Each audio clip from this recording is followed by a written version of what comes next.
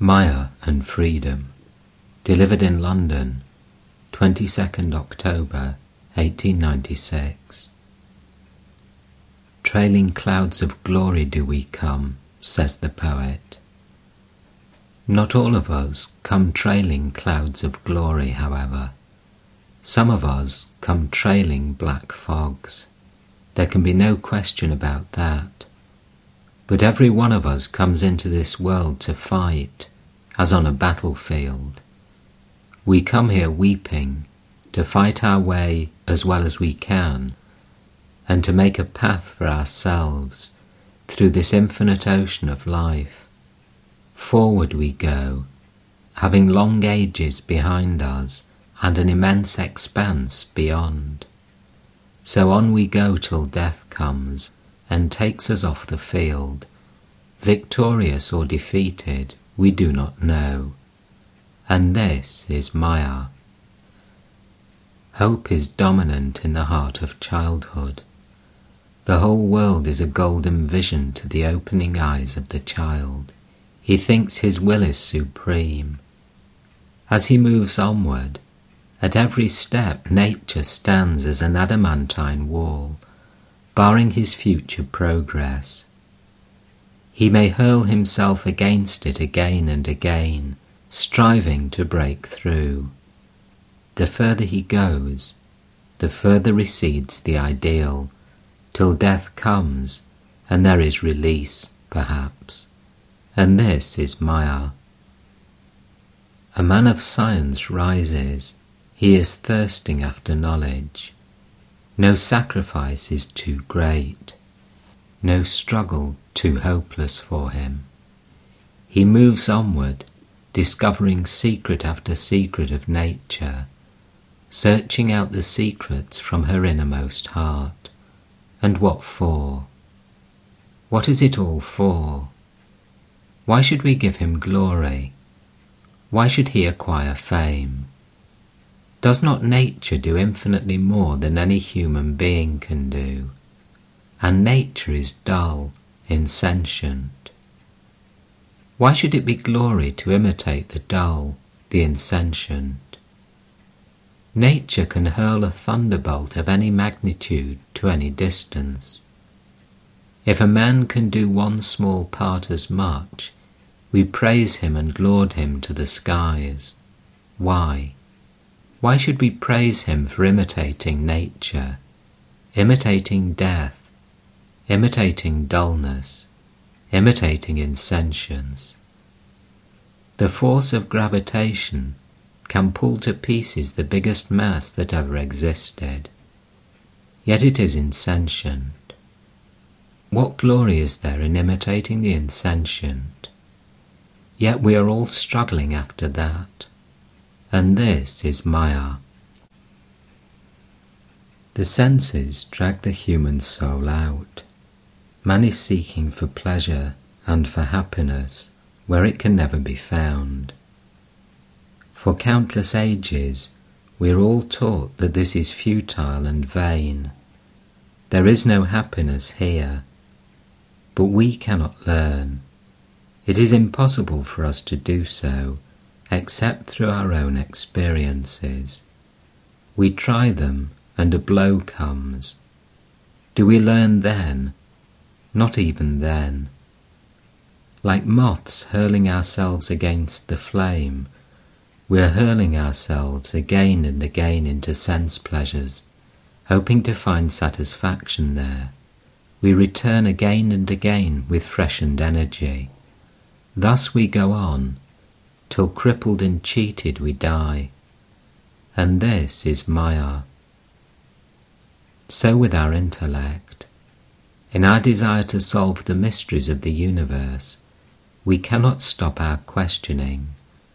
We feel we must know, and cannot believe that no knowledge is to be gained.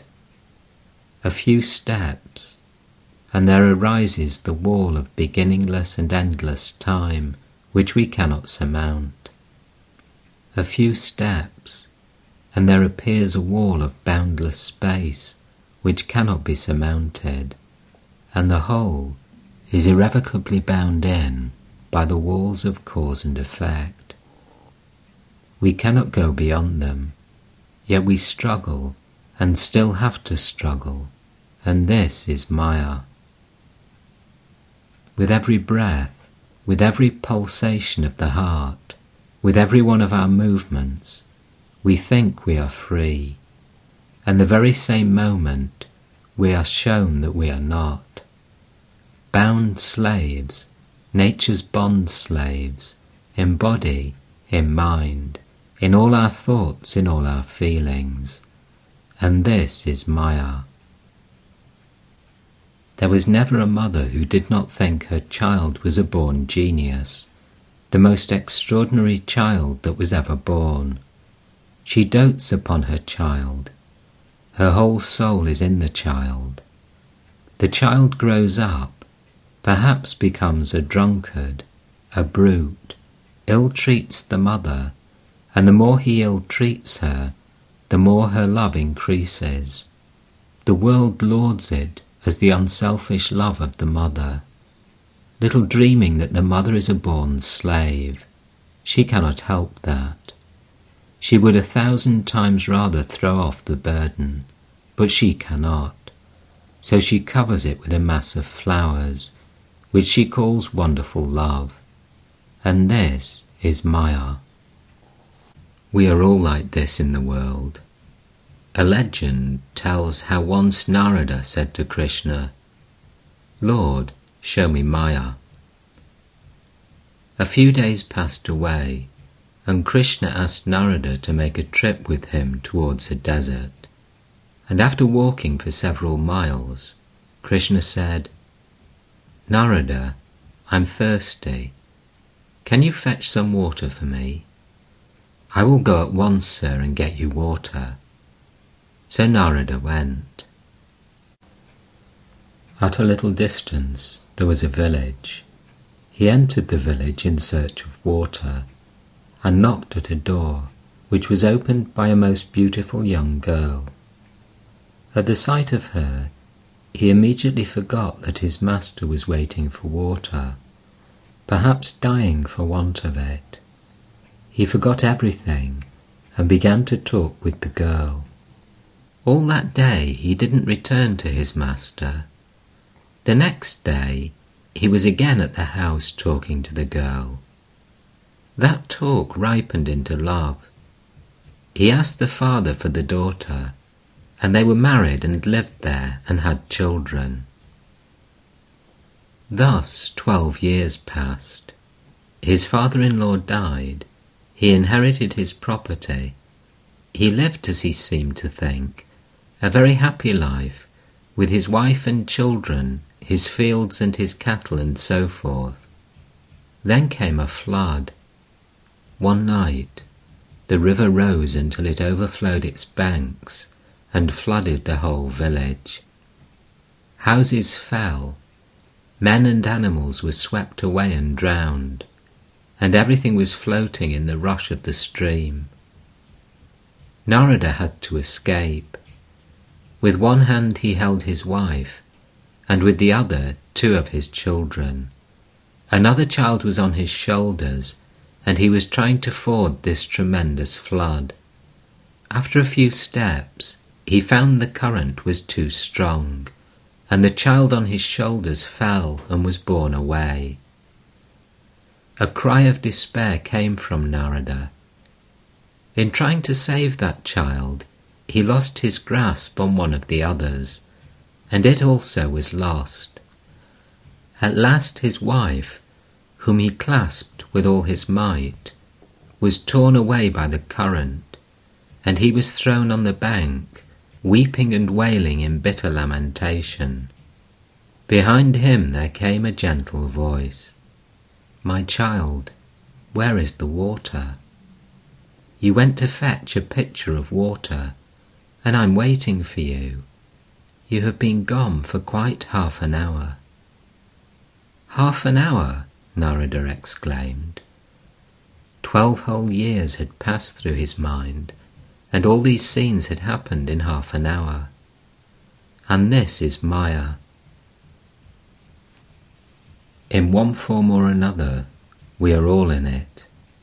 It is a most difficult and intricate state of things to understand. It has been preached in every country, taught everywhere, but only believed in by a few, because until we get the experience ourselves, we cannot believe in it. What does it show? Something very terrible, for it is all futile. Time, the avenger of everything, comes, and nothing is left. He swallows up the saint and the sinner, the king and the peasant, the beautiful and the ugly. He leaves nothing. Everything is rushing towards that one goal, destruction. Our knowledge, our arts, our sciences, everything is rushing towards it. None can stem the tide, none can hold it back for a minute. We may try to forget it, in the same way that persons in a plague-stricken city try to create oblivion by drinking, dancing, and other vain attempts, and so becoming paralyzed. So we are trying to forget, trying to create oblivion by all sorts of sense pleasures. And this is Maya. Two ways have been proposed. One method, which everyone knows, is very common, and that is, it may be very true, but do not think of it. Make hay while the sun shines, as the proverb says. It is all true, it is a fact, but do not mind it. Seize the few pleasures you can. Do what little you can. Do not look at the dark side of the picture, but always towards the hopeful, the positive side. There is some truth in this, but there is also a danger. The truth is that it is a very good motive power. Hope and a positive ideal are very good motive powers for our lives, but there is a certain danger in them. The danger lies in our giving up the struggle in despair. Such is the case with those who preach, "Take the world as it is. Sit down as calmly and as comfortably as you can, and be contented with all these miseries. When you receive blows, say they are not blows but flowers, and when you are driven about like slaves, say that you are free. Day and night, tell lies to others and to your own souls, because that is the only way to live happily." This is what is called practical wisdom, and never was it more prevalent in the world than in this 19th century, because never were harder blows hit than at the present time. Never was competition keener, never were men so cruel to their fellow men as now. And therefore must this consolation be offered. It is put forward in the strongest way at the present time, but it fails, as it always must fail. We cannot hide a carrion with roses. It is impossible. It would not avail long, for soon the roses would fade, and the carrion would be worse than ever before. So with our lives. We may try to cover our old and festering sores with cloth of gold, but there comes a day when the cloth of gold is removed, and the sore in all its ugliness is revealed. Is there no hope then? True it is that we are all slaves of Maya, born in Maya and live in Maya. Is there then no way out, no hope? That we are all miserable, that the world is really a prison, that even our so-called trailing beauty is but a prison house, and that even our intellects and minds are prison houses, have been known for ages upon ages. There has never been a man, there has never been a human soul, who has not felt this some time or other, however he may talk. and the old people feel it most, because in them is the accumulated experience of a whole life, because they cannot be easily cheated by the lies of nature. Is there no way out? We find that with all this, with this terrible fact before us, in the midst of sorrow and suffering, even in this world where life and death are synonymous, even here, there is a still small voice that is ringing through all ages, through every country and in every heart. This, my Maya, is divine, made up of qualities and very difficult to cross. Yet those that come unto me cross the river of life. Come unto me, all ye that labour and are heavily laden, and I will give you rest. This is the voice that is leading us forward. Man has heard it, and is hearing it all through the ages. This voice comes to men when everything seems to be lost and hope has fled, when man's dependence on his own strength has been crushed down, and everything seems to melt away between his fingers, and life is a hopeless ruin. Then he hears it. This is called religion. On the one side, therefore, is the bold assertion that this is all nonsense, that this is Maya. But along with it, there is the most hopeful assertion that beyond Maya there is a way out. On the other hand, practical men tell us, don't bother your heads about such nonsense as religion and metaphysics. Live here. This is a very bad world indeed, but make the best of it. Which, put in plain language, means live a hypocritical, lying life, a life of continuous fraud, covering all sores in the best way you can. Go on putting patch after patch until everything is lost and you are a mass of patchwork. This is what is called practical life. Those that are satisfied with this patchwork will never come to religion. Religion begins with a tremendous dissatisfaction with the present state of things, with our lives, and a hatred, an intense hatred, for this patching up of life, an unbounded disgust for fraud and lies. He alone can be religious, who dares to say, as the mighty Buddha once said under the bo tree, when this idea of practicality appeared before him, and he saw it was nonsense, and yet could not find a way out.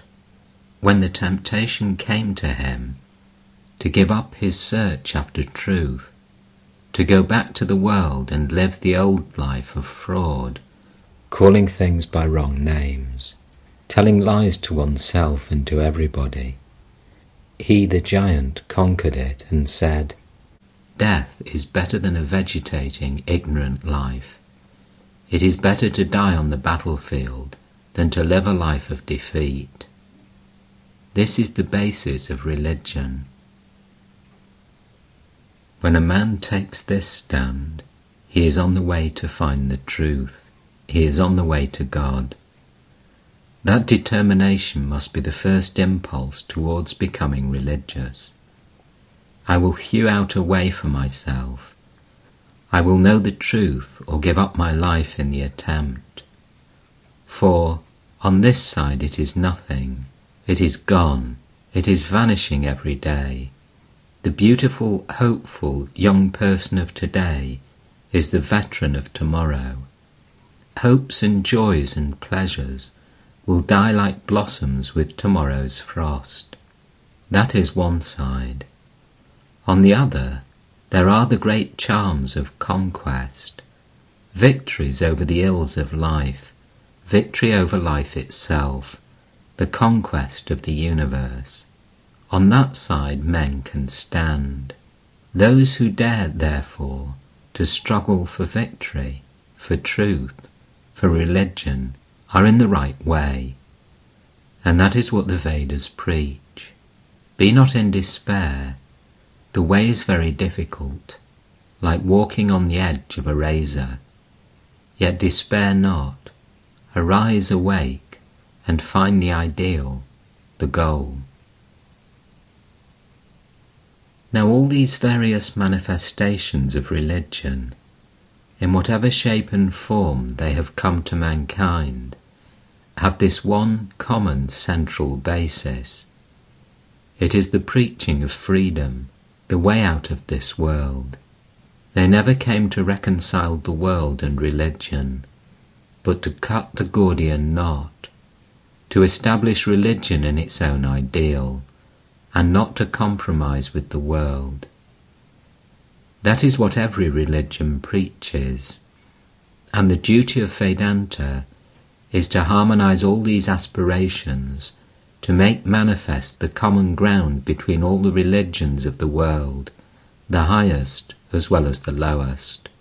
What we call the most arrant superstition and the highest philosophy really have a common aim, in that they both try to show the way out of the same difficulty.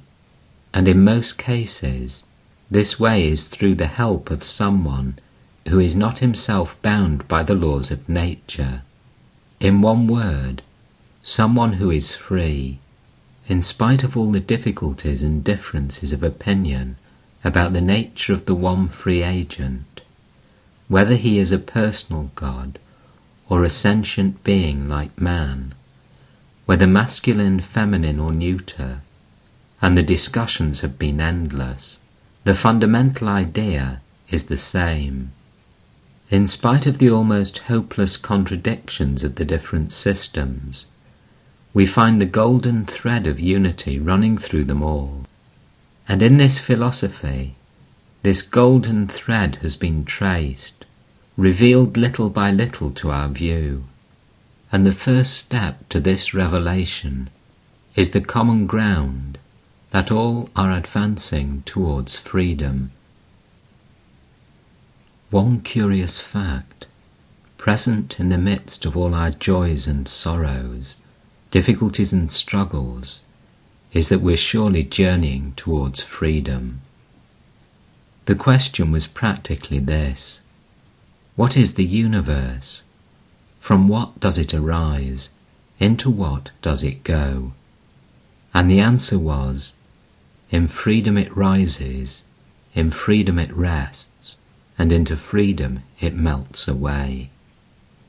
This idea of freedom you cannot relinquish. Your actions, your very lives will be lost without it. Every moment nature is proving us to be slaves and not free. Yet, simultaneously rises the other idea, that still we are free. At every step we're knocked down, as it were, by Maya, and shown that we are bound. And yet at the same moment, together with this blow, together with this feeling that we are bound, comes the other feeling, that we are free. Some inner voice tells us that we are free. But if we attempt to realize that freedom, to make it manifest, we find the difficulties almost insuperable. Yet in spite of that, it insists on asserting itself inwardly. I am free, I am free. And if you study all the various religions of the world, you will find this idea expressed. Not only religion, you must not take this word in its narrow sense, but the whole life of society is the assertion of that one principle of freedom. All movements are the assertion of that one freedom. That voice has been heard by everyone, whether he knows it or not, that voice which declares, "Come unto me, all ye that labour and are heavily laden." It may not be in the same language or the same form of speech, but in some form or other, that voice calling for freedom has been with us. Yes, We are born here on account of that voice. Every one of our movements is for that. We are all rushing towards freedom. We are all following that voice, whether we know it or not.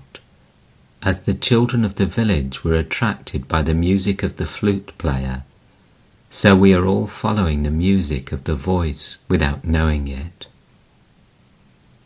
We are ethical when we follow that voice. Not only the human soul, but all creatures from the lowest to the highest have heard the voice and are rushing towards it, and in the struggle are either combining with each other or pushing each other out of the way. Thus come competition, joys, struggles, life, pleasure, and death, and the whole universe is nothing but the result of this mad struggle to reach the voice. This is the manifestation of nature. What happens then? The scene begins to shift. As soon as you know the voice and understand what it is, the whole scene changes. The same world, which was a ghastly battlefield of Maya, is now changed into something good and beautiful. We no longer curse nature, nor say that the world is horrible and that it is all vain. We need no longer weep and wail. As soon as we understand the voice, we see the reason why this struggle should be here, this fight, this competition, this difficulty, this cruelty, these little pleasures and joys. We see that they are in the nature of things, because without them there would be no going towards the voice, to attain which we are destined, whether we know it or not. All human life, all nature therefore, is struggling to attain to freedom. The sun is moving towards the goal, so is the earth encircling round the sun, so is the moon encircling round the earth.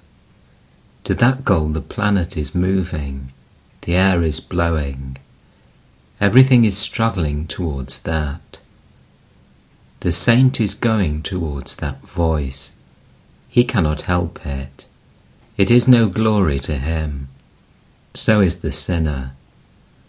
The charitable man is going straight towards that voice, and cannot be hindered.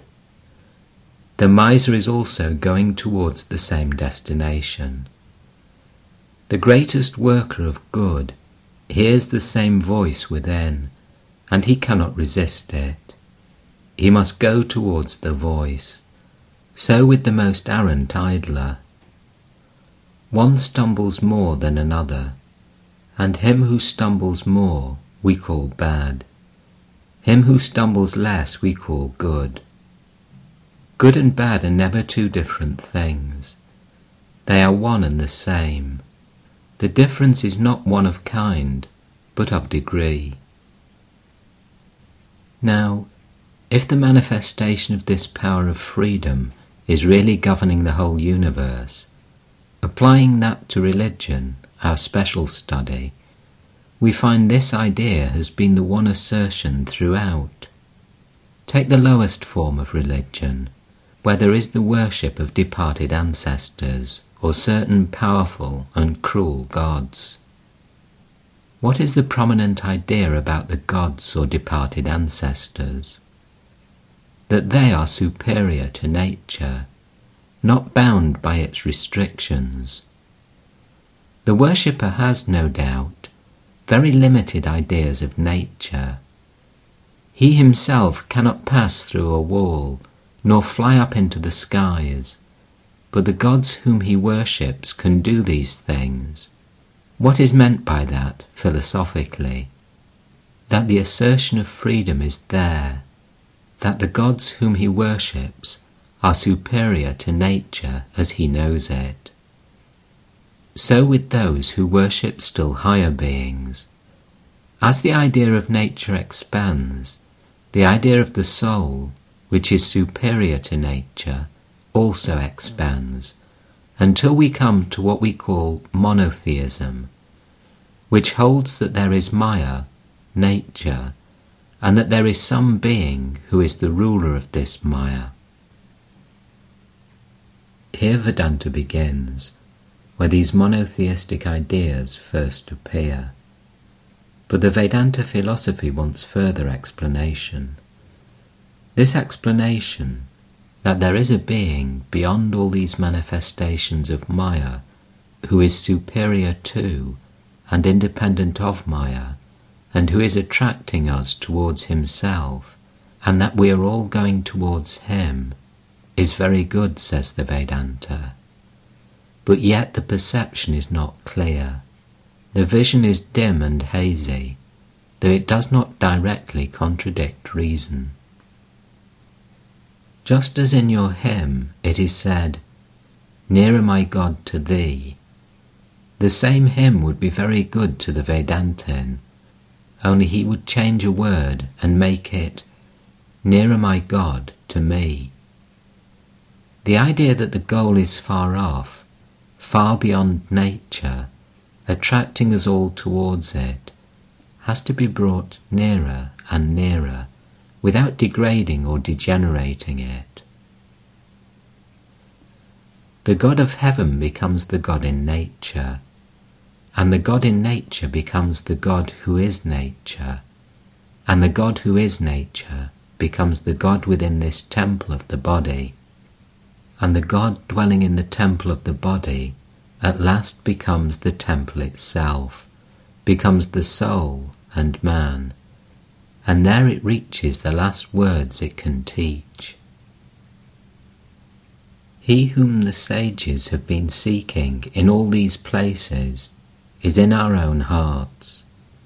The voice that you heard was right, says the Vedanta, but the direction you gave to that voice was wrong. The ideal of freedom that you perceived was correct, but you projected it outside yourself, and that was your mistake.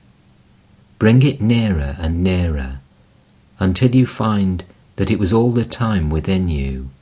It was the self of your own self. That freedom was your own nature, and this Maya never bound you. Nature never has power over you. Like a frightened child, you were dreaming that it was throttling you, and the release from this fear is the goal.